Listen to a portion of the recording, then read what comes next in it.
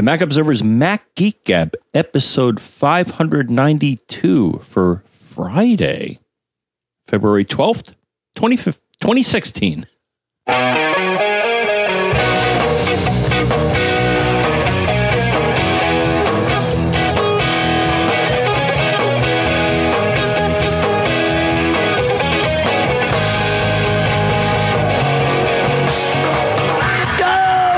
Folks, and welcome to the Mac Observer's Mac Geek Gab, the show where you send in your questions, your tips, your cool stuff found. We share them, and the goal is to learn. Now, it was Sunday last time we did this show. Now it's Friday, so we haven't had a full week. So we're going to lower the bar. No, we're not. We never lower the bar here. See, that was a trick question. I wanted to see if you would catch me. It's always at least 3 new things each and every time we get together, and today is no different. Sponsors for this episode include Gazelle at Gazelle.com, where you can sell off all your old electronics. And you can even buy some refurbished ones, too. Betterment at Betterment.com, BetterMent.com/MGG. Automated online investing made really, really easy. We'll talk about that shortly. Squarespace at Squarespace.com/MGG, where coupon code 10... Where coupon code 10? No. Where coupon code MGG saves you 10%. And Carbon Copy Cloner from Bombic.com/MGG. And that link saves you 10% too. Here in Durham, New Hampshire, I'm Dave Hamilton. And here in soon to be very chilly, almost dangerously so, Fairfield, Connecticut, this is John F. Braun. Yeah, it's cold here, man. It was like, I didn't get up overly early today. I think it was about 8 o'clock when I got up, and it was 8 degrees outside, something like that. It's not good. And I was in Boston last night. I went to check out the new Sonos moved their East Coast office from Cambridge to Boston. Gorgeous office, by the way, the new one. There's a living wall in there. They're crazy. But walking around Boston last night, man, the wind was like howling. Oh, it's not good. Well, it's going to get worse. And actually, a mini quick tip here, something that I don't think I've spoken about, Dave. So I'm using a new weather app here called Weatherman Lite. Okay. I was using something before, but support for it had kind of disappeared. So this one I kind of like, and it gives you, lets you access alerts and stuff like that. And we have and again, I'm serious here. They say dangerously cold wind chills, like in the negative. Negative 20 or negative 30. No, it's not funny. It's like stay inside, man. Yeah. I think there's something like that. Pets inside, and they got all sorts of tips locally. Don't run a heater, combustion heater indoors. But some people don't know that. Sure, and all sorts of things. But yeah, it's gonna. No, again, I blame Canada. I think it's coming from Canada. So, all right. Well, sure. I don't think it's the Canadians sending it to us, though, John. Not intentionally, no. Okay. Yeah, it's interesting. We haven't talked about weather apps in a long time, and it's actually something that those of us that live here in the Northeast, when you live anywhere, you need a weather app, but I always feel like the ones that get a lot of popularity out there are apps that seem to cater toward the West Coast people, or not West Coast people, but people that live in climates where the weather is relatively consistent. And some of those apps are really good, like Dark Sky certainly fits that bill, but it's handy to know that it's about to start raining or it's about to start snowing, right? Those very like hyper local weather things. And Dark Sky is probably for me is the best of those. But in terms of getting a forecast for, 4 or 5 days out, those kinds of apps, that app in particular, not so good. And there's lots of them that are just sort of, here's what it's doing now. Here's what it's going to do soon. But like, here's what it's going to do on Thursday. Those apps don't give me the kind of the view that I would want, the vision that I would want. So in addition to using Dark Sky, which I love, I also use an app these days called Storm, which is from Weather Underground. And man, I love it. I think it's free. In fact, I'm I'm certain it's free. And then you can pay to remove ads and get some other features and stuff. But it's got a great radar view that really shows kind of that, I don't need 3D globe radar. In fact, that's distracting. I just need radar that shows me basically from the Great Lakes over, because that's where big storms come from. And man, it shows me hourly, daily. We'll put a link in the show notes, of course. But Storm is outstanding in my opinion. So I highly recommend it. In fact, it'll even show you all the local weather stations, and you can see mine because my NetAtmo thing I publish, so you can see the local temperature here too. So it's fun. I like weather apps. I mean, for what they need to be. Little impromptu segment. I like that, John. Yep, and I'll link to mine. So I put a link. It's in the App Store, and so far I'm pretty happy with it, and the price is right. Yeah, I believe they have a premium version, but so far, yep. The freebie. The freebie does it for you. What I need to know. Yeah, I would recommend to add to that something like Dark Sky, where you can get like that instant notification that it's going to rain in 10 minutes or whatever. That stuff is super handy, and it's really accurate. It's scarily accurate. It's pretty cool. It's using, I think it's Dark Sky, right? They were the ones that said that they're using barometric pressure of iPhones to help like predict the weather. So like everybody around you that has an iPhone is also contributing to this kind of hive mind of things, which is just brilliant. I love it. All right. Well, it's time to, we have a couple of tips from relatively recent shows. So we'll start with Eric's tip. In show 589, we were talking about downloading apps and where you could get apps from. And Eric says, it seems that Dave indicated that it was still possible to back up app binaries to iTunes when you plug in an iOS device, even if they were thinned. While I haven't tested this recently, I did a lot of it right after iOS 9 was released. And the process of backing up and using the transfer purchases option no longer did anything with app binaries. It would still transfer things like music, videos, podcasts, audiobooks, and basically everything else from the iTunes store, but not apps. The only way to back up apps to your computer these days is to download them manually from the iTunes store on your computer, and then turn on the option for automatic downloads so that any new purchases will get downloaded automatically. And you're totally right, Eric. I did say that transfer purchases was it, but you're right. You have to download them. But they make it really easy to do. The only thing that's not overly easy, and it depends on how many apps you have, is downloading updates to them. I forget to do this from time to time. And for whatever reason, even though I have iTunes set to, kind of pull everything down, it doesn't pull down app updates. I have to do that manually. And you can tell it to update all.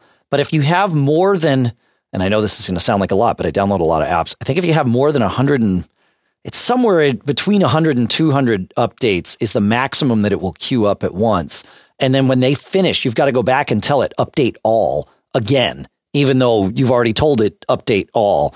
And you got to do that until it like flushes the queue. So it's update some, but masquerading as update all. Thank you, Eric, for that, though. That was, I always like to make sure we get things right for you folks. I'll say hi to everybody in the chat room at macgeekgab.com/stream, because they are the folks, and you are some of they, of course, who help make sure that we don't have to wait 2 episodes to issue a correction or a clarification. They are right on top of it, listening while we're recording. And as you've heard many times, they chime right up and tell us, oh, hey, don't forget this, or hey, you got this wrong, or whatever that is.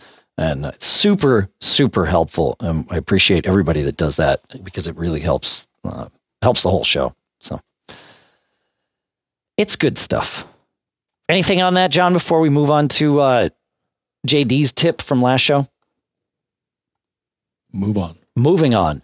JD says, you guys went down the RAID enclosure path via a semi-logical conclusion when a user was asking about a solution for some bare SATA drives. However, I was thinking that the OWC Voyager product, where the user can just drop in a raw SATA drive as needed to read and write data, would be a great option. And you're totally right. the OWC Voyager is a killer product. Really cool. Like you said, you just kind of drop stuff in, and you can get a USB 3 version of it for $30, and it makes life super easy. You just literally drop the disc in, it mounts, you do whatever you want, you eject it, and it's like an external case without needing an external case. You just drop the disc in, it uses gravity to hold the disc in, and it's awesome. It really is a great thing to have if you've ever got need for it. Again, for $30, you're not going to go wrong. So fun stuff, John. Do you have a Voyager? I always forget. No, I lean towards, and I do believe he mentioned this in his note, but OWC also has these very inexpensive, and the latest ones that I got, because now I have USB 3, is they had these, especially for 2.5-inch drives, the smaller drives that are typically in your portable, or actually a lot of machines now, but I love those things, because I just hate having a drive sitting around doing nothing. You're totally right. Yeah, and he did mention those, and I skipped it, but shouldn't have. This is the Toshiba Canvio USB 3 hard drive enclosure. It's open box, original drive removed, but $5 is what it costs. And you've got this external USB 3 hard drive enclosure for all 3.5-inch, not even the laptop drives, full-size drives fit right in this thing. It's not a bad deal. He mentions those. The one I'm specifically talking about, I believe they call it the OWC Express. Okay. Portable USB 3 enclosure. And they typically go, I'm looking right now, I just, thank you, Google, despite their evilness in many areas. Just kidding. But no, I just searched, and you can get this enclosure for a 2.5-inch drive, USB 3 for about $20. So rather than taking your old drives and just having them sitting in a pile, I mean, hey, throw them these. And, I have both the old USB 2 ones, but, if you got USB 3, why the heck not? I actually should look and see if they have a Thunderbolt version, though that I think would tend to knock the price a little bit above $20. Yeah, exactly. But that's another option. Actually, I have various drives. I mean, actually, the drive I have connected to my Mac Mini here is in one of those enclosures. Oh, nice. And I use it for my CCC backup. It's an older drive. It's one that, I really didn't know what the heck to do with it, but I use it for a daily CCC backup, and it does the job. Very cool. Yeah. There's lots of options. I always forget about those $5 cases there that OWC has. That's good stuff. Thank you. I didn't know they had $5. I mean, that's what I'm saying. That's amazing. Yeah, that's the thing. They harvest the big, 5 terabyte Hitachi discs out of them, and they're just in these plastic snap together cases, and he says he's had pretty good results. He said a Western Digital green 2 terabyte disc would not reliably spin up in that enclosure. JD says, but otherwise he's had good luck with it. So it's good stuff, man. You know what, John? You mentioned them, so why don't we talk about our first set of sponsors here? Is that okay? Yeah, of course. All right. Our first sponsor today creates a tool that I use every day. That's Bombyx software with Carbon Copy Cloner. But here's the thing. Actually, I lied a little bit. I don't use it every day. It's used for me every day, but I don't actually have to launch it. And that's because Carbon Copy Cloner is able to auto launch itself and back up your Mac on a schedule that you define. I get an email if there's a problem. Actually, I also get an email if it succeeds, because I like that. It's peace of mind. It's a reminder that things happen. If you only get an email when it fails, well, what happens if the mechanism to send the email fails? What happens if the app doesn't launch because something's wrong with my Mac? Carbon Copy Cloner gives you the option to get emails about any completion, whether it's successful or not. So every day I get an email. Actually, I get 2 emails, because here's one of the things. I have Carbon Copy Cloner set up to clone my main hard drive. That makes an actual clone of the drive. It's bootable. It doesn't require any special software on another computer to boot it. I can take that clone, plug it into any Mac, and it will boot. But then there's other things I want to back up. I want my iTunes library to be backed up across the network to my disk station and a couple of other things. So I've got several backup jobs. And here's the cool thing. I only have to schedule the first one because at the end of the first one, I tell it, go run this next job. So it's running them in series, not in parallel. Running backup jobs in parallel can really grind your Mac to a halt and actually make them all very inefficient if it's trying to scour your drive for different things simultaneously. So Carbon Copy Cloner allows you to chain them together. So I chain up a couple of jobs, then I get a couple of emails. Works brilliantly. You can save 10% on Carbon Copy Cloner. You got to check it out. Bombich.com. That's bombich.com/MGG. Coupon code MGG10OFF. That's MGG10OFF. That'll save you 10%. Our thanks to Bombich and Carbon Copy Cloner for sponsoring this episode. We all have different needs, at least in terms of what it is we want to put out there for others to find. It might just be an idea. It might be some writing. It might be some pictures. Squarespace is here to cater to all of those needs. You want just a single page website for if you just have an idea or just something to put out there. Squarespace calls these their cover pages. Single page, really, really quick. You can put something up there and you can make it as gorgeous as you want. In fact, it kind of starts out gorgeous already because Squarespace has all these great templates that are tailored to what you want to do. If you want to sell something, you want an online storefront and also kind of a back-end business manager, that's what Squarespace Commerce is about. You can build all kinds of things. And I've mentioned this before. I built an entire storefront, start to finish, selling tickets to an event in an hour. That included signing up for their partnership with a merchant provider to take credit cards. All of it. The website, we were live in an hour. They make it super easy, again, because they've got these templates. Or if you just want kind of what I would call a regular website, maybe a blog, that's what Squarespace websites are for. Again, beautiful templates to start with, and then you just sort of mold and iterate from there. But it makes it so easy, and it looks great. And the prices are awesome. It just starts at just $8 a month. If you sign up for a year, you get a free domain registered. And why would you not sign up for a year? If you're going to bother to put a website online, you're not going to change where you're putting it every month. Just pick Squarespace, stick with it for a year, and then $8 a month, and you save 10%. You go to squarespace.com/MGG to start. That gets you 2 weeks for free. And then when it's time to buy, remember, MGG saves you 10%. So you got to check this out. I look forward to seeing what you've built on Squarespace. Let us know. We'll talk about it as we have in future shows. Our thanks to Squarespace for sponsoring this episode. And with that, let's go to Jeff. Jeff, he might be a little bit early on this question, but he says, I'm looking for the most efficient and effective way to do some spring cleaning on my iTunes music library. After years of adding music to my library, it has grown to have many songs I no longer listen to or even care to have.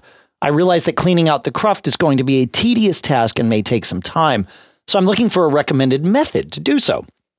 I've considered simply browsing my library and deleting what I don't want. Although effective, I don't think it would be very efficient. I tend to agree with you, Jeff. My second and probably better option would be to back up my current library, create a new iTunes library, and put back the music and media that I want to keep. This seems to meet both of my goals of being efficient and effective, but I'm not sure how to go about this. I'm an iTunes Match and Apple Music subscriber. A local copy of all of my music and media is stored on my Mac, which I consider to be my master library. I'm not sure how to easily start fresh with iTunes and iTunes Match, or if there is another method you could recommend. How would you go about this? All right. Good question, because there's not a simple answer. So, but let's go through some of the answers, because some of them might be simple. Keeping your library as it is, you could use smart playlists. and create a smart playlist that, say, is, files that haven't been, with last date played is more than whatever, 24 months ago or something like that, whatever time period you want to choose. And then you can start to remove that stuff. If you have a smart playlist, you can go in, or really any playlist, you can go into iTunes. If you do, I think it's Command Option Delete in iTunes, and that will offer to have you remove it from your library as opposed to just from the playlist. And we'll also ask you if you want to remove it from iCloud at the same time. So that could work if you just want to prune some things you haven't played in a while. And it sounds like you're already doing this, Jeff, but I would recommend shooting a backup of your music library before you mess with any of this, the contents and the library file, just to make sure, right? Because you don't want to lose stuff. You might decide that you do like that old crazy, Britney Spears album down the road. Who knows? It might become a classic, right? iTunes, like Photos and other Apple Media apps, offers the ability to have multiple libraries going. You can't have the multiple libraries open simultaneously, but you can have them exist on your disk simultaneously. So what you could do is leave your existing library exactly where it is and all by itself, and then create a new one. And you do this by holding down the Option key when you launch iTunes. It will allow you to pick a different library. That's how you would switch between them, or create a new one. And that's what you would do in the first case, or in the first place. So that's an option too. Apple Music. So you have an Apple Music subscription. With Apple Music, this starts to get very interesting, right? Because now you've got access to everything they have and everything that you have had. If you start a new library and you log into your Apple Music account, it's going to pull down everything that exists in your old library. Well, it's not going to download it, but it is going to list it all for you. So what you would have to do is, and this is, by the way, how you remove things from your Apple Music library that you don't necessarily want to delete from your main hard drive or whatever, is you create a new iTunes library, which you can do on the same computer with the Option key, or on a different computer, or even a different user account. But in your case, you would do it Option key, and then log into Apple Music and have it sync down the list of everything that you have. It's going to show that everything exists in the cloud, and you could choose to download the songs that you want to download. But from here, you can highlight songs and tell it to delete them from the cloud, and that will remove them from the cloud. This is also the way that if you have a file that's not up, like if you uploaded something to Apple Music and it didn't match it right or whatever, and you want it to upload again, this is how you do that. You go into another computer that's logged into the same Apple Music library and delete from there, and then you can trigger it to re-upload. So, but you would have to do that. Otherwise, you're going to, create a new library, and it's just going to have everything listed that came from your old one, because that's what Apple Music does. And iTunes Match as well will do similar things. So you got to remove it from the cloud, whichever cloud of Apple's that is. So, it depends on how crazy you want to go with your spring cleaning. I feel like the smart playlist thing might be the simplest option for you, because, that way you're not messing with your existing playlists or anything, but maybe that's what you want to get rid of. So any thoughts on this, John? I do have one that's kind of related. So one thing I was trying to find, there are a number of apps that will detect and remove redundant information. And I'm going to try to find it, and maybe we'll bring it up in a future show here. But I did find, Dave, and this is, if you're talking about house cleaning, your iTunes library, there's a dandy article from, you guessed it, our friends at Apple, and it's called Find and Remove Duplicate Items in Your iTunes Library. So if you're going to be going through the effort, though I understand the focus of this is a little different. Sure. If you're going to be digging through your library, Apple has some tips as to how you can get rid of duplicates, because duplicates just ruin your day. Sure. Take up space and can potentially confuse Apple's other services if you have more than one version of a song in your iTunes library, as I think you suggested. Makes sense, yeah. So we got that article. I'll, let's see. You already linked to it, didn't you? I build the show notes while you're talking, man. Yep. Look at you. It's all good. Right? Brian Monroe and I got you covered. So I won't paste it because you already did. But that's right. But I like it that they do that because it shouldn't let you do this, but sometimes it does. So, and then I got to find, because there are several apps that will go through your various libraries and find duplicates or redundant information and try to clean it out for you, which we all want. Yep. Well, there was one in my head. There was one in my head. Was it TuneUp? Well, they did this. They've kind of gone up and down in terms of whether or not they're in business anymore. I think they might be back in business. They're called TuneUp Relaunch now at tuneupmedia.com. So I'll put a link to that in the show notes. But bear in mind, things have been a little crazy there. So. Maybe that was the one, because I certainly remember an app that said, hey, if you got dupes, was it iDupe? I don't think it was iDupe. It was something else. iTunes deduper or something. I feel like there was that too. But it was. I'll dig through my archives and we'll bring it up in a future show. But there are many apps, because this is a problem that unfortunately Apple apps don't necessarily deal with elegantly. And they're like, well, I think you know what you're doing. So yeah, you want to add this again? Sure. Whether it's photos or music or something, sometimes they don't catch it. Or and the thing is, maybe they don't catch it because if all the parameters are not exactly the same. So say you ripped something versus something that was bought, and maybe the timestamp is a second off, then it'll be like, well, that's not the same, is it? And I guess they're erring on the side of caution that they don't want to not add something if they think it's unique. Yep. And I can understand that. Yeah, absolutely. Right? It could be a live version versus a studio version or something like that. So there's Alex in the chat room suggests that the menu you mentioned, where you can have iTunes, you go to view and say show duplicate items. If you hold down the option key, it changes to view show exact duplicate items, which can help with this. It speaks to exactly what you're talking about here, John. And then also from the chat room, Mac Tech Freak there suggests using smart playlists, but limiting the songs that you want to prune out by genre, which he says he did because there was just some stuff he wasn't going to listen to anymore. And so if you have your library organized well by genre, that can really help to kind of, push stuff out. So thanks, guys. Good stuff. All right. Anything more on this one, John, before we move on? No, we're good again. I'm going to make a note to myself to do some research. Okay, cool.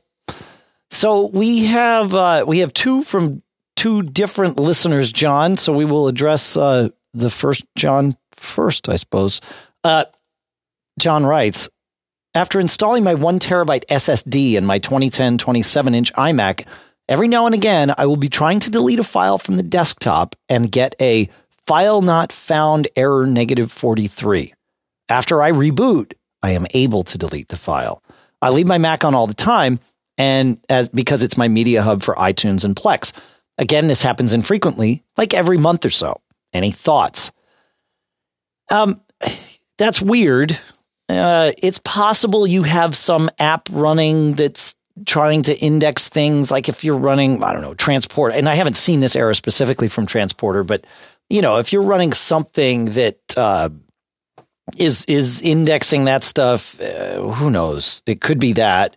But anytime weird things like this happen, especially given that a reboot sort of just magically fixes it, that tells me that you might have some file system corruption and that it's worth doing a file system repair, which you can either do in recovery mode. You got to boot up in recovery mode. I don't recommend doing file system repair on your boot disk with it up and running. You can, but it's really slow and not fun. So it's just simpler to boot again into either recovery mode, where you can do it in the graphical interface with disk utility, or if you boot to single user mode, there's a little command for FSCK, and you type the whole thing in and it's written right there for you. That will scan the drive as well. So I would do that. And file system corruption is one of those things that symptoms tend to indicate that it's gotten worse, right? Most of the time with file system corruption, you won't have any symptoms. So it's good to do. I like to say once every 3 months. Realistically, on my machines, I probably remember to do it once every 6. But But certainly, as soon as you see a symptom like this, let that be a healthy reminder to go and just do it and rule it out, and then start looking for other things that it might be. So, thoughts on that, John? My one thought, though, in this case, the error was indicated. Here's a quick tip. I'm going to throw one in. That's what we do. Didn't plan on it. Say you get a Mac error, and it's a weird number. And number one, I have to shake my fist at any software developer, because I never did this as a software developer. But any software developer that uses a numeric error code, we should take you to a room and deal with you appropriately. In that, there's no reason for that. Use plain English. Now, the thing is, how can you get a plain English explanation of what error means, Dave?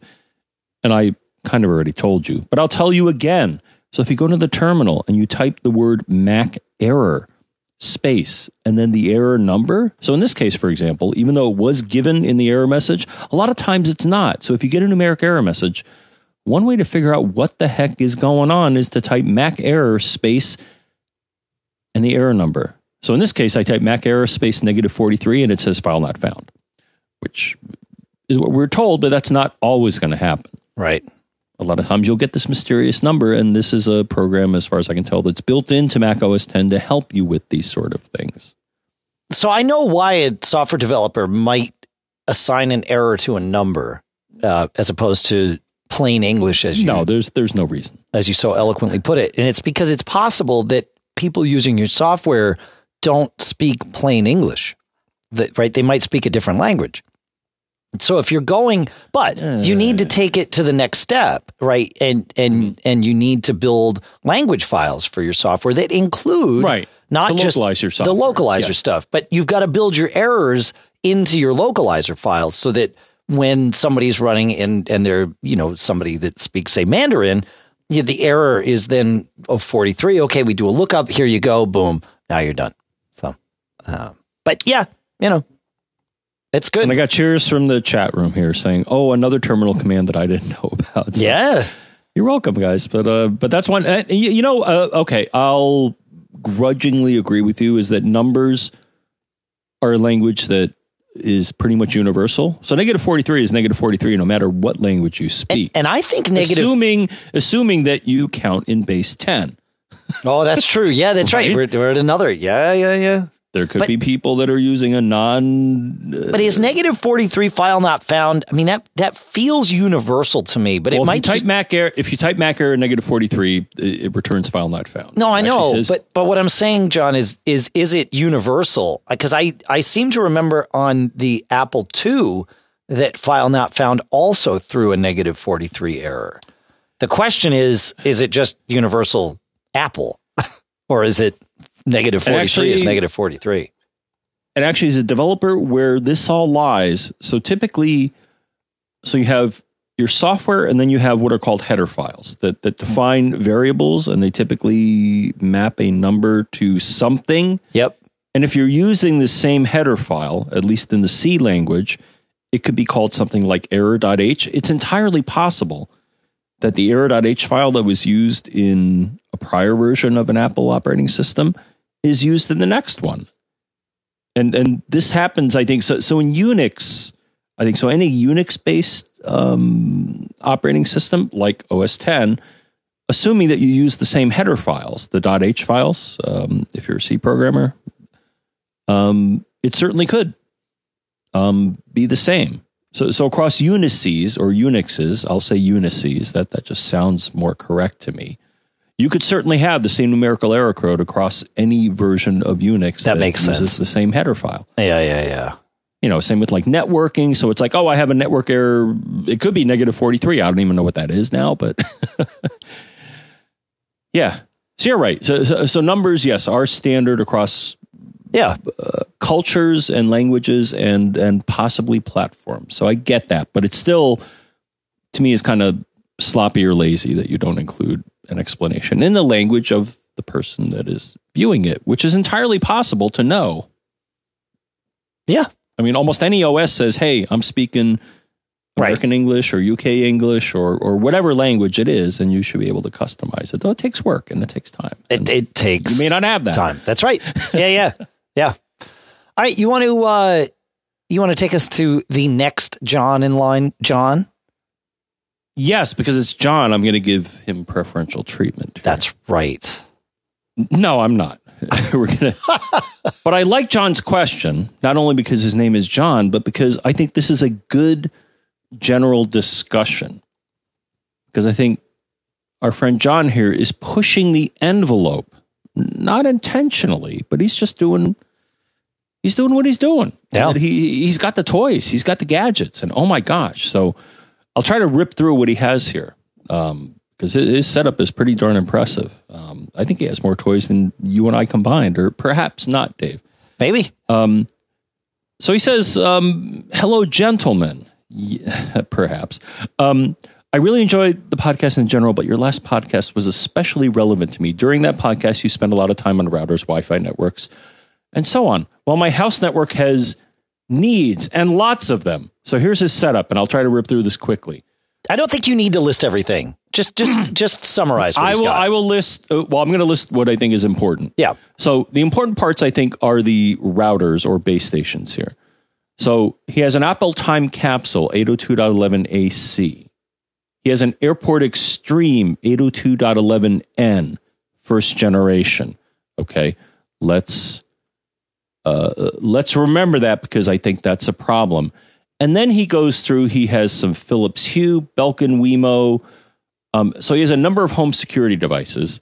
Really a lot of home automation devices. Yeah. Yeah. Some Apple TV, a water system, a garage door. So he's got a lot of home, or you could call it Internet of Things, perhaps. That's kind of an ambiguous term, but there's probably 25 iPads. things listed here. Yeah. Yeah. So he's got a good number, even a Dell and a Wi-Fi printer.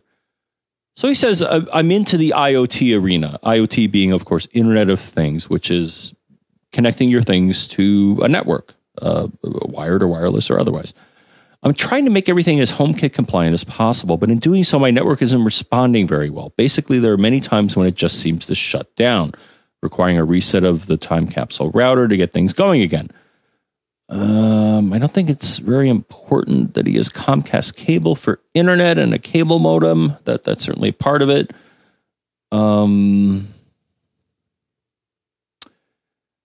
Maybe we can stop there. Do you think so. Stop there? I agree. Yeah.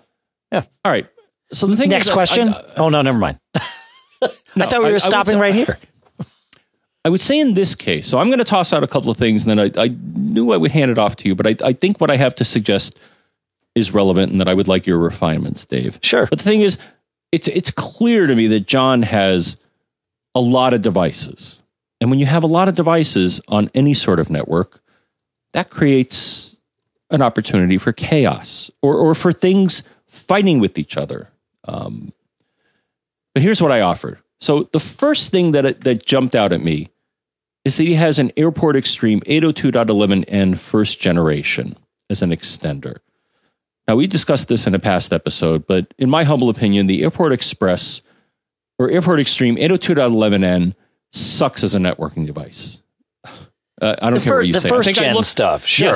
Yes. Yeah. In that I looked up, and that's that's actually Apple. If you use our friend Mac Tracker, which is a wonderful piece of software, this is actually an obsoleted device. It was Apple's first cut in an 802.11n device. Okay, it and I would say it kind of sucked because I had one too. It was the Time Capsule version, but the network performance sucked. Yeah. And it was single radio that could either be 2.4 or 5 gigahertz, but not simultaneously. So that personally jumped out at me, Dave. So if anything, I would take that device and replace it with anything. Well, one thing to do is to simply turn it off.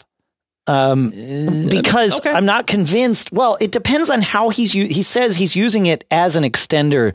What the question we don't have an answer to at the moment is whether the extender is a Wi-Fi repeater, right? That's one way of extending it, right? Taking the Wi-Fi signal and then repeating it. And then the other way is if it's acting as an access point that's bridged via Ethernet back to the main one. If it's bridged via Ethernet, it again, like you said, it's not the strongest networking device. It's certainly not the strongest Wi-Fi device. But bridging via Ethernet, it's probably not going to take your network down. Whereas in Wi-Fi repeater mode, that device especially, I don't know. Yeah. Right. And you mirrored what I suggested to him. So the thing is, number one, wireless extensions in general are not a great thing. It's like, to me, the least desirable option to extend your wireless network via another wireless access point, because you're not going to get the performance. It's going to create all sorts of chatter. You're definitely not going to get the same throughput.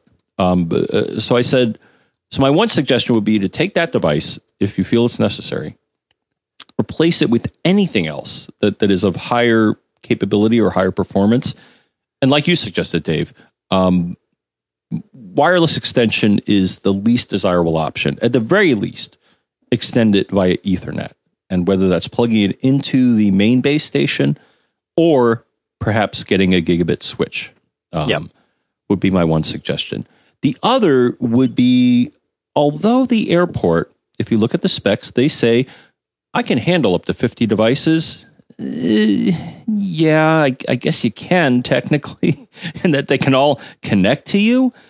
But my suggestion would be looking at this list of devices, Dave. A lot of these devices that he's mentioning, I am almost certain do not adhere to the latest, greatest 802.11 AC standard.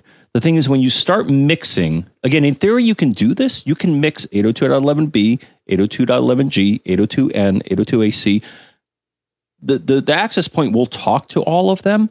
But when you start creating this, what I'll call chaos, things are going to start breaking down. Yep. So my suggestion would be as follows. If you have a lot of these devices that are not of the latest standard, and I suspect a lot of them are. Yeah, especially a lot of the home automation stuff is. I suspect a lot of them are not AC or N. They may be G. Yeah. If you may want to isolate those devices onto a separate access point. Again, maybe connected with via a switch or a wired connection. So take all the guys that potentially can disrupt your fast network, your AC or N network, and isolate them to either separate radio or a totally separate access point. Yeah.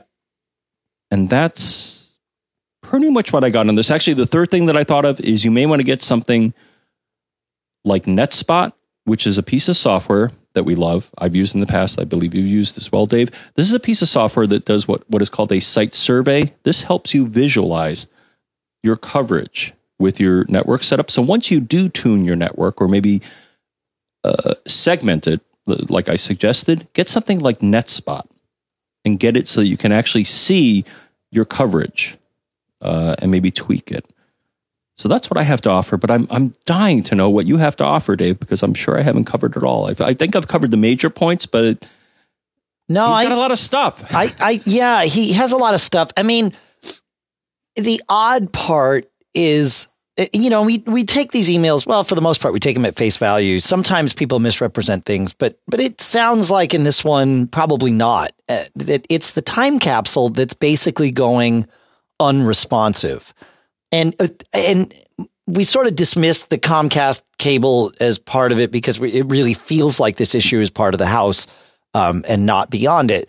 But, I would love to know a little more about why we believe it's the time capsule that's non-responsive. Although if rebooting the time capsule fixes everything, then that's certainly, a very good indicator that that's correct. But I wonder, does it mean that things can't connect wirelessly to the time capsule, or is it that things are connecting fine but not getting out to the internet? Because if it's not getting out to the internet, then you may have no problems in your home network, and it might really be an issue with your cable modem or Comcast and your router's losing a connection to it, and it's got to resync with that. I just wanted to throw that out there because the troubleshooting process, the worst thing any of us can do in it is to, put on blinders and narrow down before we've ruled out the things that we're presuming are not involved. But let's go with that presumption for now. Yeah, I'm with you, and we talked about this this first generation Extreme. I have one of those like you in the form of a time capsule, John, the first gen time capsule. Well, and it's terrible. I use it. The drive in it is still good. I replaced the power supply in the drive a number of years ago. And I still use it as a destination for Time Machine, but the radio is off. It doesn't do anything. It's just connected via Ethernet. It's got a switch on the back that's handy, but there's no radio as far as I'm concerned. It just sits on a desk and it's got a drive in it, and I can, blast data at it for Time Machine, which is fine. So yeah, turn that off. I don't think it's doing you any good. But and then test things. And your point, I think your point is right, John. If you've got a lot of these home, automation kind of devices, they probably are all 802.11g devices because that's how a lot of these are built. It's lower power and all of that. But segment them off, and they're probably all connecting to your time capsule anyway. It sounds like you might be using your first generation Extreme in 5 gigahertz mode, so they wouldn't be connecting to that anyway, which would be the right way to use it, by the way. If you're going to bother to extend, that would probably be the right thing, but it's still not with that device. So, yeah, I think I like your advice. I think it's good. I mean, would you? I haven't used the 802.11ac time capsule or Airport Extreme, and I'll lump them together because I think they're the same device, except one has a hard drive and the other doesn't. Yeah. But would you identify that device as a problem? Because it advertises, again, it says technically I can handle up to 50 users, or devices. Well, it could be. I mean, again, I'm just going by what he's talking about here. It is better to, Wi-Fi, just because a device can manage a connection to 50 discrete devices simultaneously doesn't mean that it's going to be efficient, right? It doesn't mean it'll do it well. No, it won't do it well because that's a lot of devices to have on one access point. I don't care how beastly the access point is. We talked about this in the last show. These routers and more specifically, these devices don't support this multi-user MIMO thing, right? So the router can only deal with one device at a time. Now, I know a lot of these aren't talking all the time on the network, but still, it's a lot to manage, and it wouldn't surprise me if that's just causing the router to go belly up. And yep, I got to reboot. Its routing tables are probably a mess after time. Wouldn't surprise me. Yeah. I like your idea of segmenting them. That's good. Yep. Yeah, and I try to do that. I either try to upgrade my devices to the highest standard they can, The only other thought I would have is that if at all possible, if you can get the MAC address of the device, if you can give it, DHCP technically should do what you need, and that the device will go to the, your airport and say, give me an address. And it's like, yep, here you go. If at all possible, it'll take time, and it's kind of a pain in the neck, but I think in the long run, and I don't do this because I have relatively few devices, but if you can do what we'll call a static DHCP reservation, which is where you go to your access point and say, okay, this MAC address maps to this IP address, and always assign the MAC address of this device to this IP address, I think in general, that's a good thing and can reduce some chaos. It can. Here's the thing, and we're getting really deep here, but it's important when you have lots of devices like this. You have to be aware, and with Apple routers, you can't be, of how much non-volatile RAM they have. Right? These routers store everything is stored in RAM. Right? The firmware is in RAM. The settings are in RAM. And then the active, just because it's running software, it's got to have RAM, right? So it's all stored in some type of memory, right? The RAM is going to be different from the flash memory that it's storing it on, but it's all stored somewhere. You have to make sure that enough of the flash memory, which we'll call the persistent storage, where the firmware and the settings are stored, you have to make sure that enough of that is carved out for the settings. And then you also have to make sure that there's enough actual RAM for the router to run and kind of hold all these balls in the air. And it's possible that the router is simply running out of RAM. I don't know how much it's managing there, right? And how it's doing that, because you have no vision into that with Apple's routers. And then it's also possible that you don't have enough NVRAM, non-volatile RAM, for the settings carved out. And that's where adding all these DHCP reservations could be a problem. Again, I've seen this with other routers where, if they only allocate, say, 64K to the non-volatile RAM, well, all your settings are going to start to eat that up, and DHCP reservations eat a huge amount of RAM up for each one, because you're putting a MAC address and a name and an IP address in. I mean, that's a lot of bits. And so you just have to be aware of that. But again, with Apple stuff, you can't be. So it's as Alex in the chat room said, there's a lot of balls in the air. And one of those things could be, what other Wi-Fi interference is happening, right? And what's the router having to deal with there? What are your neighbors up to? There's a lot going on. I think we're kind of done with this topic, in that we have to draw a line, because otherwise we could just talk about it forever with a series of what ifs. Which I wouldn't mind. No, it's fun. That's the problem. Yeah. But I want John to get back to us, because I think the initial advice will steer him in a direction that will reveal more. Yeah. And Alex has a great suggestion. Wipe the router and start from scratch. Do a factory reset on that main Airport Extreme, and just rebuild it, because it could be that you have a corrupt setting in there. And I know it sucks. I hate it when I have to do that. But I hate the turn it off, turn it on again solution. But there's a difference between turn it off and turn it on again, and flash the settings and start from the defaults. Because that can make a huge difference. I've been through it here. I have the router that I'm on now, the Netgear R8500. I started having all kinds of problems with it. Now I'm running, weird third-party firmware at the moment and all of that. It was working fine, and then it wouldn't stay up for more than a day. And finally I bit the bullet, and I flashed it to the factory defaults and rebuilt my whole network, and it took an hour. It really didn't take an hour. It took like a half hour. And it's been, up for like 8 days straight.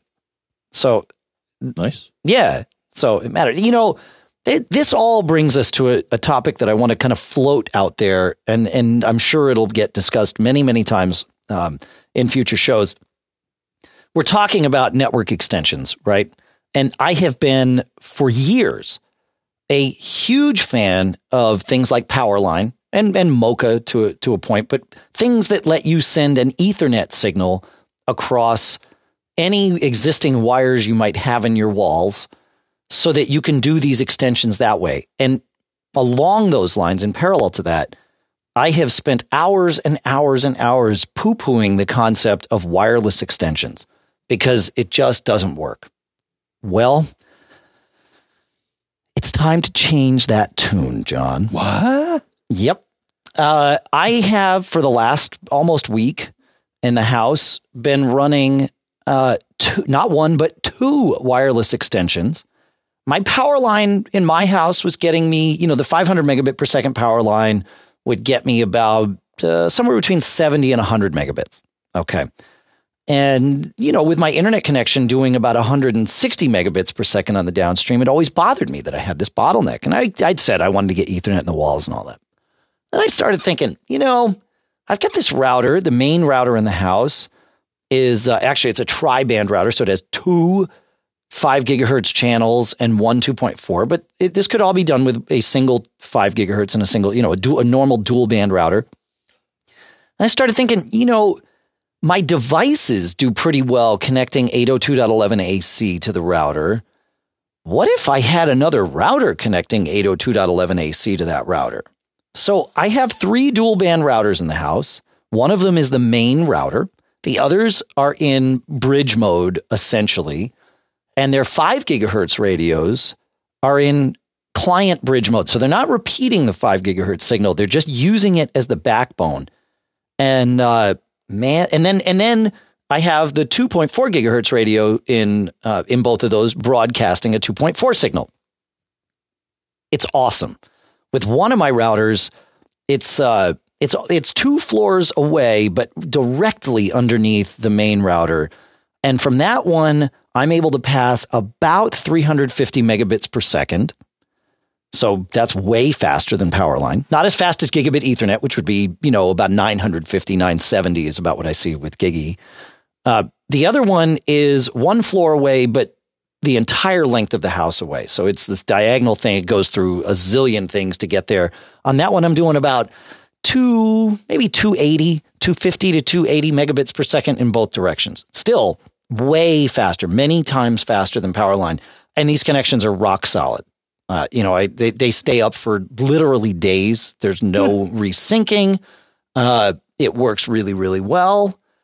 And, 802.11. Here's the thing about, 5 gigahertz, it doesn't go through walls well, but it does go through walls. And so you lose some. But when you're starting with a connection that with best case scenario could do, they say 1300. So let's divide that by 2. It could do 750 megabits a second. Well, okay, great. My connections are, one of them is at about 28% and the other's at about 50%. Well, that's still pretty darn good. And it works really well. I have no issues with it. I did discover one issue. I hooked my Apple TV because one of the extensions is at the television. And I wanted to be able to get data to my Apple TV quickly across the network, especially like not just over the internet, but from the disk station when we're streaming movies. And so the Apple TV has a speed test app, because it's the Apple TV 4. I downloaded the Ookla speed test app. I ran it. And it said the downloads were happening at 100 megabits. I'm like, what the heck? I've done all this testing. I know I'm going at like 250 from here. What's going on? The Apple TV's Ethernet port is only a 100 megabit port. Did you know that, John? Yes, they are. I have seen many fish shakes in that regard. So for my Apple TV, I just connect it wirelessly. It's got an 802.11 AC radio in it. It'll do, so it's getting about the same connection that my access points get. It's just stupid. I got to say, Dave, speaking of Apple TV, and then I have a suggestion for a agenda change, perhaps. But sure, dude, I am loving my Apple TV as of late because I have been having disruptions with my local cable provider. In that when I want to record a show, for whatever reason, I either get a blackout or it says cable not available and stuff, and I miss the show and they don't rebroadcast it on my broadcast cable. And so I get ready to shake my fist. Here's the good news. So even on the 3rd gen Apple TV that I have, so I'll offer kudos to one network and a fish shake at the other. So some of the shows that I watch are on Fox. Fox has a channel on the Apple TV that lets you, if you're a cable subscriber, watch the content again. Yeah. The one that I'll shake my fist at is CBS. CBS has introduced this thing called CBS Now. The thing is, you got to sign up for it. I'm like, dude, are you serious? To watch the content that I already pay for and you want me to pay for it again? So that kind of made me unhappy. The good news is that a lot of the, and that's why I talk about the Apple TV, is that I can use AirPlay from my current MacBook Pro to take the show, and a day later I can rebroadcast it to my Apple TV and watch it in pretty much its full glory in HD and everything. So I'm liking the Apple TV for when the TiVo or my cable network just doesn't get it right. That's good. Yeah. We do a lot of on-demand stuff with Comcast for when, we miss a recording for whatever reason. So yeah, no, it's great. The Apple TV, it's, the whole cord cutter thing, man, it makes a lot of difference. I think. Hey, I could talk about this all day and maybe we will, but I do want to take a quick break and talk about our sponsors, if that's okay, John. Outstanding. All right. We like to answer questions on this show, and our sponsor, Betterment, helps to answer a great one. That being, hey guys, how should I manage my money? There's a lot of answers to that question, but a lot of times they involve dealing with people in sort of uncomfortable ways. We all like computers, right? So the answer is to go to betterment.com/MGG and start there. It's going to ask you some very simple questions, what your goals are, what your income is, things that might be embarrassing to talk about with fellow humans, at least as you're getting started here. And you have to get started. We all have to get started. Doesn't matter how old you are. You've got to make sure that you're taking care of yourself down the road. So go to betterment.com/MGG. They're an investment advisor, online investment advisor. In fact, they were the first. They're the largest, they're the fastest growing, and it's automated. But they do have humans.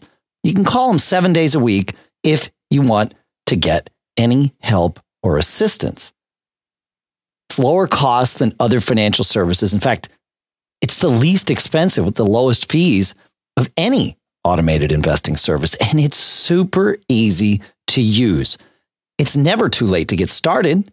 Now's the time, right? It's certainly better to do it now than it is to wait 6 months. And speaking of 6 months, depending on how much you invest, you can get actually up to 6 months free from Betterment. But you got to go to our special link. That's betterment.com/MGG. Start there, check it out, see how it's going to work for you, and then roll forward to your financial future. Betterment.com/MGG. Our thanks to Betterment for sponsoring this episode. If you're like me, you've got extra stuff laying around. And you're going to want some extra cash to kick in for the last sponsor. So Gazelle at Gazelle.com is the place to turn your extra stuff into cash. They make it super easy. You go to Gazelle.com. That's it. Well, it's not quite it. You got to do a little more than that. You got to tell them what you have. And then that's pretty much it. Well, you got to give them your address. And then I promise that's it. They'll send you a box. Doesn't cost you anything. You just have to wait. Did you wait long enough? Then the box shows up. And you really don't have to wait that long. You put your stuff in the box. You send it to them. You wait a little bit longer. You get an email. Hey, we got your stuff. Here's your money. That's it. That's truly it. That's what happens. Oh, unless what they get in the box is not quite what you described. You might think this is going in one direction, but I promised you it's going in another. I've had this happen to me where what I sent them in the box wasn't quite what I described. See, when you go rewind back and you go to the part where I say, you tell them what you got, they ask you what condition it's in. And they're not nuts about it. In fact, they actually give you some guidelines, but it's like, bad, good, great. That's essentially it. Well, I said something was good once. And I sent it to them. They gave me a price. I thought, yeah, okay, good. I'm happy. They got it. It wasn't what I described. They said it was great. They offered me more money, but they didn't send it to me right away. They wanted me to confirm that I'm okay with them giving me more money. They're nice people like that. So you know what I did? I didn't want to gum up the works. I said yes. So I took extra money and that was it. It shows up. You can get it sent to you via PayPal. You can get it sent to you via check if you want. And if you want an extra 5%, you get it sent to you as an Amazon gift card. It's pretty awesome. You got to check it out. Gazelle.com. As you're checking out, they'll ask where you heard from them. Say Matt Geek Gab. Our thanks to Gazelle for sponsoring this episode. And with that, John, I think we should move on to a different topic. I want to go to Jeff. He has a very, very weird problem, but it in a general sense, it's not weird. But there's a lesson in here, and it's actually a very cool lesson. So Jeff writes, it's a simple one here regarding Calendar. For some reason, whenever I open Calendar, it comes up in the window is elongated and short. I assume the solution would be similar to what you've described recently with Finder resizing, but nothing I've done seems to help it to get it to open differently. Is there a trick I'm missing? So when Calendar is operating the way it's built to operate, you launch Calendar, you move and or resize the window, and you quit Calendar. The next time you launch it, the window goes to where you left it. But there's a preference file that's involved in this, and it's possible something has happened to your preference file, Jeff. So that preference file, it goes through a container and it links around and points, but really that preference file is where it always has been. And when I say where it always has been, I mean that its name betrays Calendar's roots, because the name is in your home folder, in the library folder, in preferences, a file named com.apple.ical calendar.plist, because of course calendar used to be called iCal, and it inherited a lot of that stuff, including the bundle name, which then gives it that preference name. If you want to, and Jeff can, and actually did, we heard back from Jeff, just blow away this, quit calendar, blow away the preference file, relaunch it, and then things are going to be fine. So you probably had a corrupted calendar plist file. But if you want to dig in a little deeper, this is where things get interesting. You can open this file, and I recommend opening it in either BBEdit or BBEdit's free alternative cousin, brother, little brother, I don't know, whatever you want to call it. It's called Text Wrangler. It's like BBEdit Lite, but it'll work for this kind of stuff. So, but either one, open it up in BBEdit and just watch the file.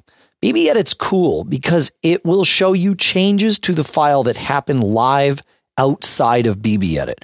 So as you're moving this window around, you will see a section of this file change. And the section, everything in here, it's a plist, so it's in this kind of key string section. Go down to look for the key that says NS window frame iCal. And there's a bunch of numbers there, and there's a bunch of pairs of numbers in the string. The first pair is the location of the upper left corner, and then the second pair is the size of the window. So as you resize the window, you'll see these things move live. If they don't move live, and it might be that you have a permissions issue with this file, or if BBEdit or Text Wrangler won't open up the file, well, then maybe you have a problem with the file all by itself. But the act of simply opening it in BBEdit or Text Wrangler might be enough to then resave it and fix that file. But it's pretty cool to be able to see BBEdit reflect live changes on the fly as you're doing this stuff. So you got to check it out. But yeah, delete that file. That usually does it. And that was, I said it was listener Jeff that offered this question to us. I'm trying to be better about this. It was premium listener Jeff. So thank you, Jeff, for being a premium subscriber. Any thoughts on this, John? My one thought, which is somewhat of a tangent, but it's relevant, so settle down. But no, actually, our friend, one of our good friends, Peter Cohen, had an issue with some runaway processes, and I was looking. So he identified two processes that apparently were consuming 100% or so on a core, which is bad. How do you tell? So number one, if you use either Activity Monitor or what we like is the very nice iStat Menus program, you can see if something is taking up too much processor. Sometimes you can tell if this is happening if you hear your fan spinning up for no apparent reason.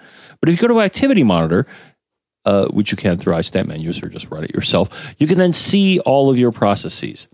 Here's the fun part. You can double-click on a process, and it'll typically give you a couple of interesting things to do after that. And one of them is open files and ports. And so he had an issue with two processes. It was like blah, blah, D and blah, blah, D. They were actually referring to, a lot of them were linking to something called address book, blah, blah, blah.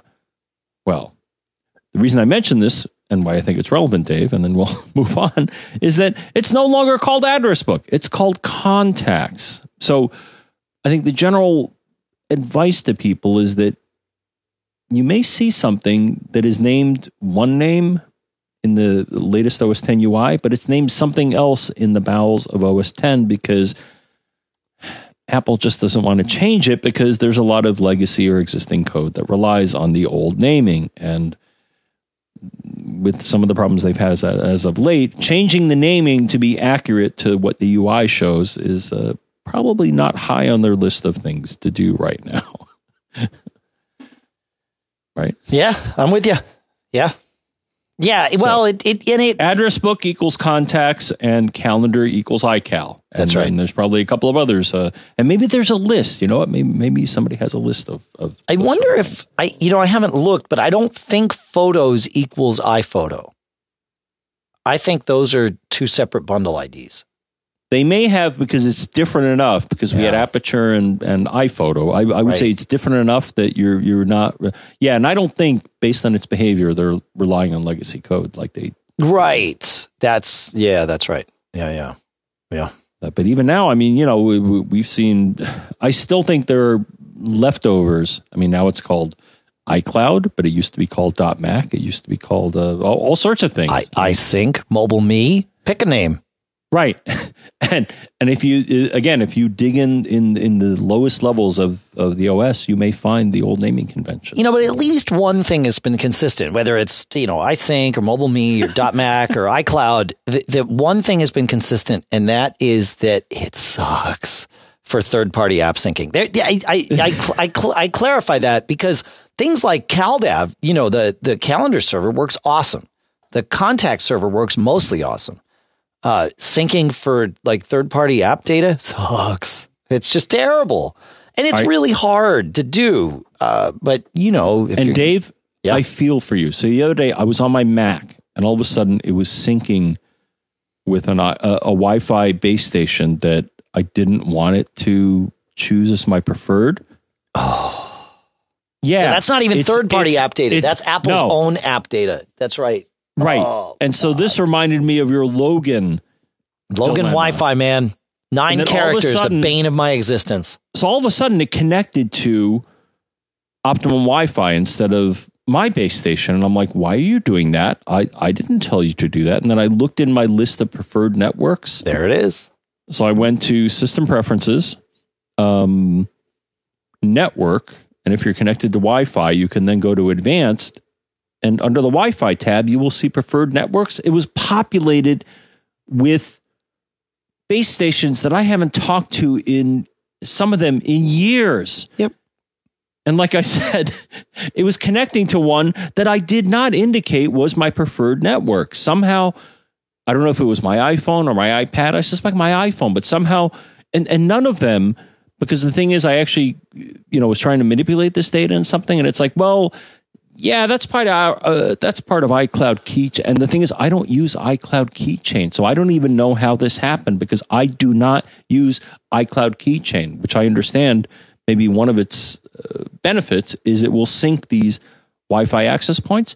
I don't even have that enabled, Dave, so I don't even know how this happened. But all of a sudden, I had a dirty list of ancient access points. So I feel your pain, my brother. Good news. I'm checking here on this computer, which, this is, just to be clear, this is a 27-inch iMac that has, it's left. I had to bring it to the, Manchester Mall a couple of years ago because the power supply and the graphics card and all that died. But for the most part, it has been in this building, either the office below or the studio above here, since its birth.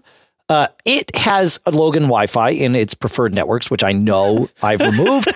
I was looking here. Really, I didn't expect to find Logan Wi-Fi. I was looking to find a network that I removed from my list yesterday, the one at the rink where my son practices, because it's at Phillips Exeter School, which is, it's a private high school, but they have a guest network, but you have to agree every time. And I have enough bandwidth on my data plan that I don't want to have to agree. So I just, use my data to like check my email and surf the web or check Facebook while I'm waiting for him. I don't see that one here yet, but I'm doing a podcast, so I'm not really paying attention as I'm scrolling through these. So yeah, no, it's good. Logan will... It will come back. I'm going to delete it again right now. In fact, I'm not going to wait till I get to the top of the list. I deleted it. Okay. It says remove. And here's the funny thing. I have like 8 of them selected that I want to delete. It says remove Wi-Fi network Logan Wi-Fi. I'm saving this to my Dropbox for screenshots. Your Mac and other Wi-Fi devices using iCloud Keychain. So mark that down. Yep. Will no longer join this Wi-Fi network. If only we could believe that might have a snowball's chance of being true. But they lie, as we've talked. So I hit because the remove button. But dude, the thing is, you use iCloud Keychain. I don't. On any of my devices, I don't use iCloud Keychain. It is explicitly not selected. So why is this happening to me?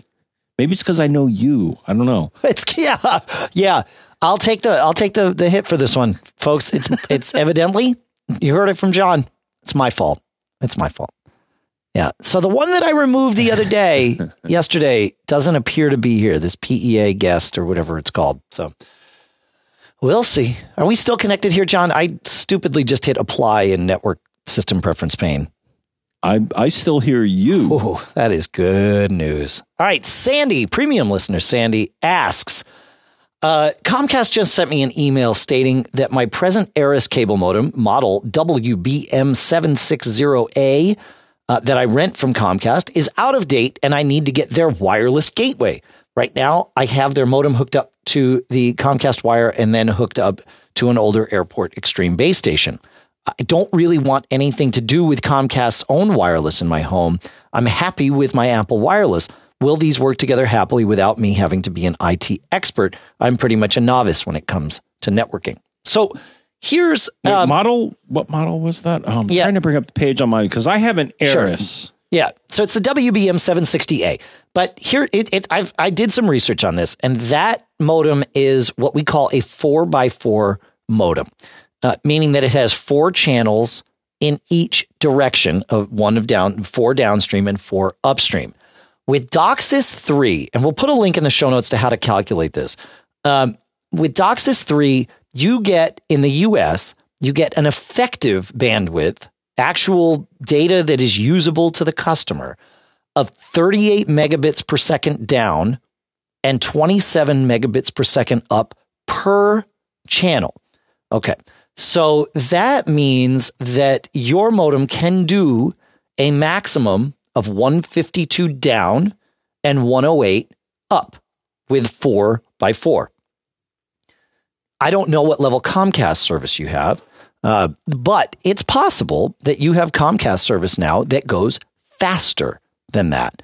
And that's what that's probably what Comcast is telling you is, hey, look, this cable modem you have isn't fast enough for the service that you have. I also found a chart that Comcast doesn't publish this, of course, but DSL Reports does. I posted an article on TMO about it this week, but we'll put the chart in the show notes as well.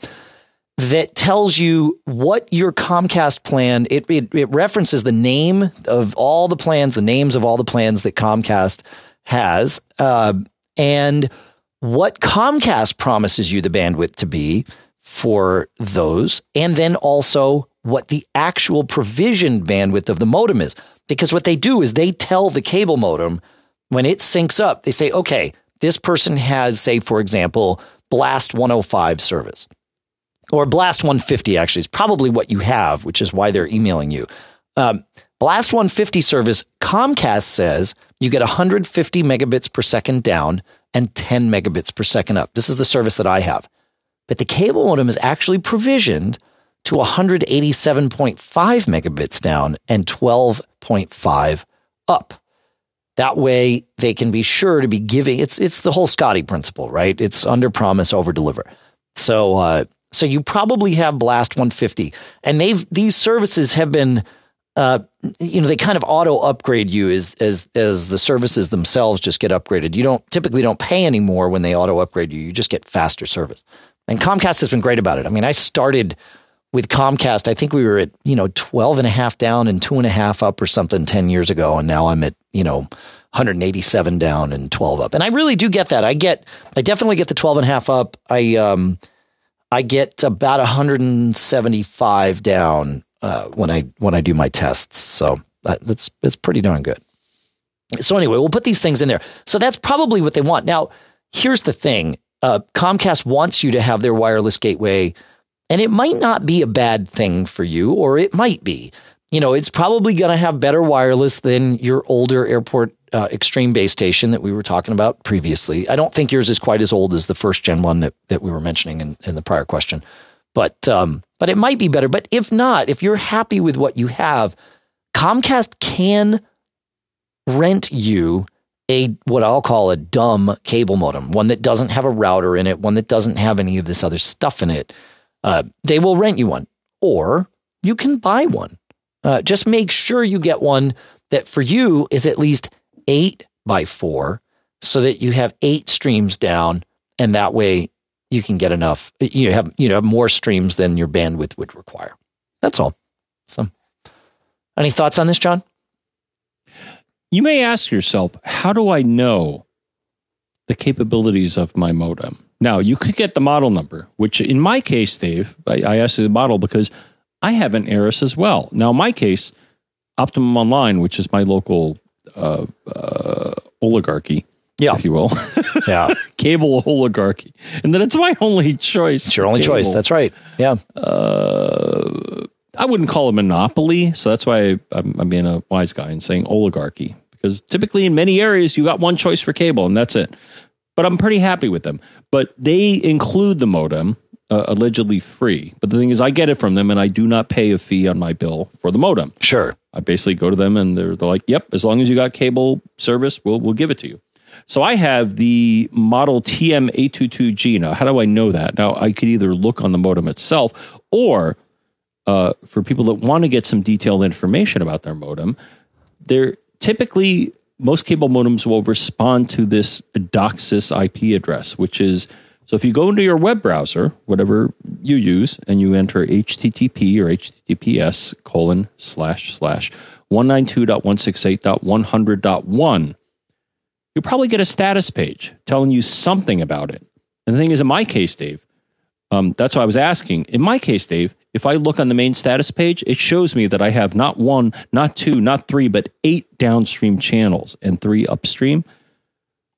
So I think I'm pretty good because my level of service is that I'm not going to saturate the downstream or the upstream, as far as I know, based on what you told me about how much each channel handles. Yeah. So we're good, but that's a way for those that are technically curious how to ask your modem, what can you do? And it told me. I think my service is 25 down and 5 up.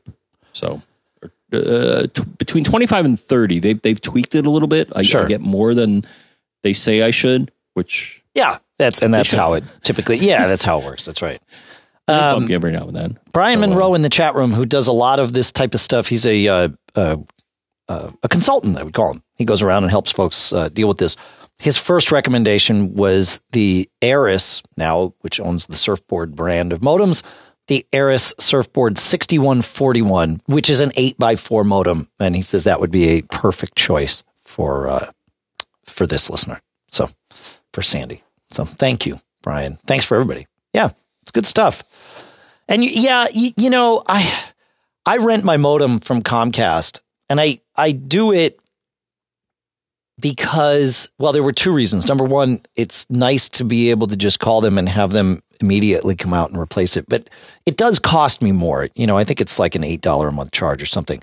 But I have 2 cable modems at the moment. They're both from Comcast. One is solely for the voice service that we get from Comcast, and one is solely for the data service.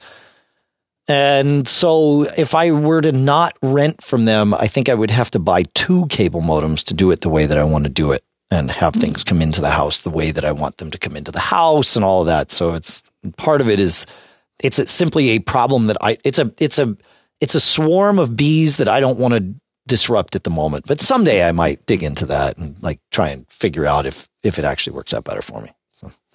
But for most folks, it does make sense to own your own cable modem, unless you're like John and the company just provides it for no additional charge, then you might as well have theirs. You know, in my case, I should research this, though it's been going on for years. So I have the TiVo, and I have 2 cable cards. Yeah. Actually, I think Cablevision nails me, I think, $4 a month for the 2 cable cards. And it's because you have the older TiVo that doesn't work with the M card? Oh, no. They're S cards. But no, the thing is... That's what I'm saying. But if you had an M card... Well, the thing is, I asked them this because I was considering upgrading to a newer unit, and I asked the Cablevision rep, I'm like, can you give me an M card?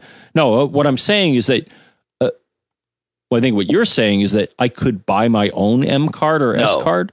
No. What I'm saying is you're using a TiVo that doesn't support an M card, so you have to have 2, versus if you had an M card, you would only need 1. The TiVo Series 3 that's right. Only supports 2 S cards. The newer ones...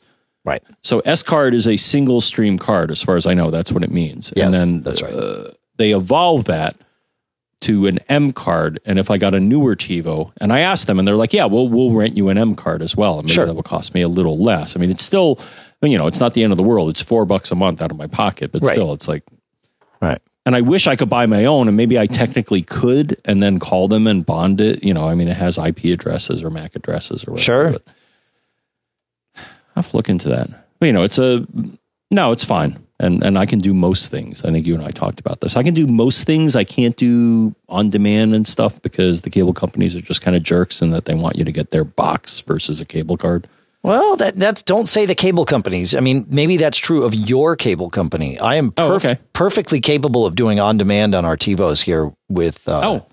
Right. So maybe it's not possible with because I have both S cards and a tuning adapter. And maybe I just have a TiVo that's too old. So maybe if I got a slightly newer TiVo, maybe I wouldn't be as limited. You should ask your cable company. We never needed to have a tuning adapter with any of our TiVos here. A tuning adapter is a result of I think that's a Band-Aid on the S cards, maybe. You're asking the wrong guy. I don't know. You might be right. It's worth calling your cable company before just to make sure that whatever you're doing lets you have the capabilities that you think it would. So, yeah. Yeah, I'd like to go to a refurb Romeo at some point, but or to a Bolt as you head down that path. No, I don't want to get too new. I mean, come on. I'm just a retro type of guy, Dave. I know, but the Bolt is like the new platform. I'm going to use my Series 3 until it bursts into flames. Listen, my Series 3 is still operating today. Oh, you're still using it? Okay. Yeah, but here's the thing. I got this new Bolt, and what I'm thinking of doing is selling. I have my Premiere 2-channel or 2-tuner Premiere, and I have my 2-tuner Series 3, and I have a 2-tuner. I believe it's a 2-tuner. Might be a 4. No, it's a 2-tuner. HD, TiVo HD. So, and they all have lifetime service on them, which has some value. So what I'm thinking of doing is selling all of those, all 3 of those, because I'd only need 2 other TVs live, and buying TiVo Minis, which don't need service ever, right? Because you only get service now for one TiVo, and then you stream in your house either live TV or recorded shows from your main TiVo, in this case, the Bolt for me, but you could do it with a Romeo, to the other devices. So as long as I can, and those TiVo Minis, I think, are about $150. So as long as I can sell these other 3 things for $300 or more, it seems like that's maybe the right direction to go. That's what I've been thinking. I'm with you. But you know what else I'm thinking, Dave? What's that? I think there are people listening and they're scratching their heads or shaking their fist or wagging their finger. And they're like, how can we get in touch with John and Dave to tell them what we think, or to ask questions or offer tips or whatever. And Dave, it all boils down to, you want to send an email to feedback@macgeekgab.com. I think you said feedback@macgeekgab.com. Until I freeze from the terrible cold, I'm going to agree with you in that it's feedback@macgeekgab.com. 206-666-GEEK is the phone number that you can call if you're really, really cold. And anybody can call that. John, what's that phone number? What's geek? 4335. That's right. And if you are a premium subscriber, premium@macgeekgab.com is the email address that we prioritize just for you. So please feel free to use that. Come visit us on Twitter. John, why don't you tell them how to find us on Twitter?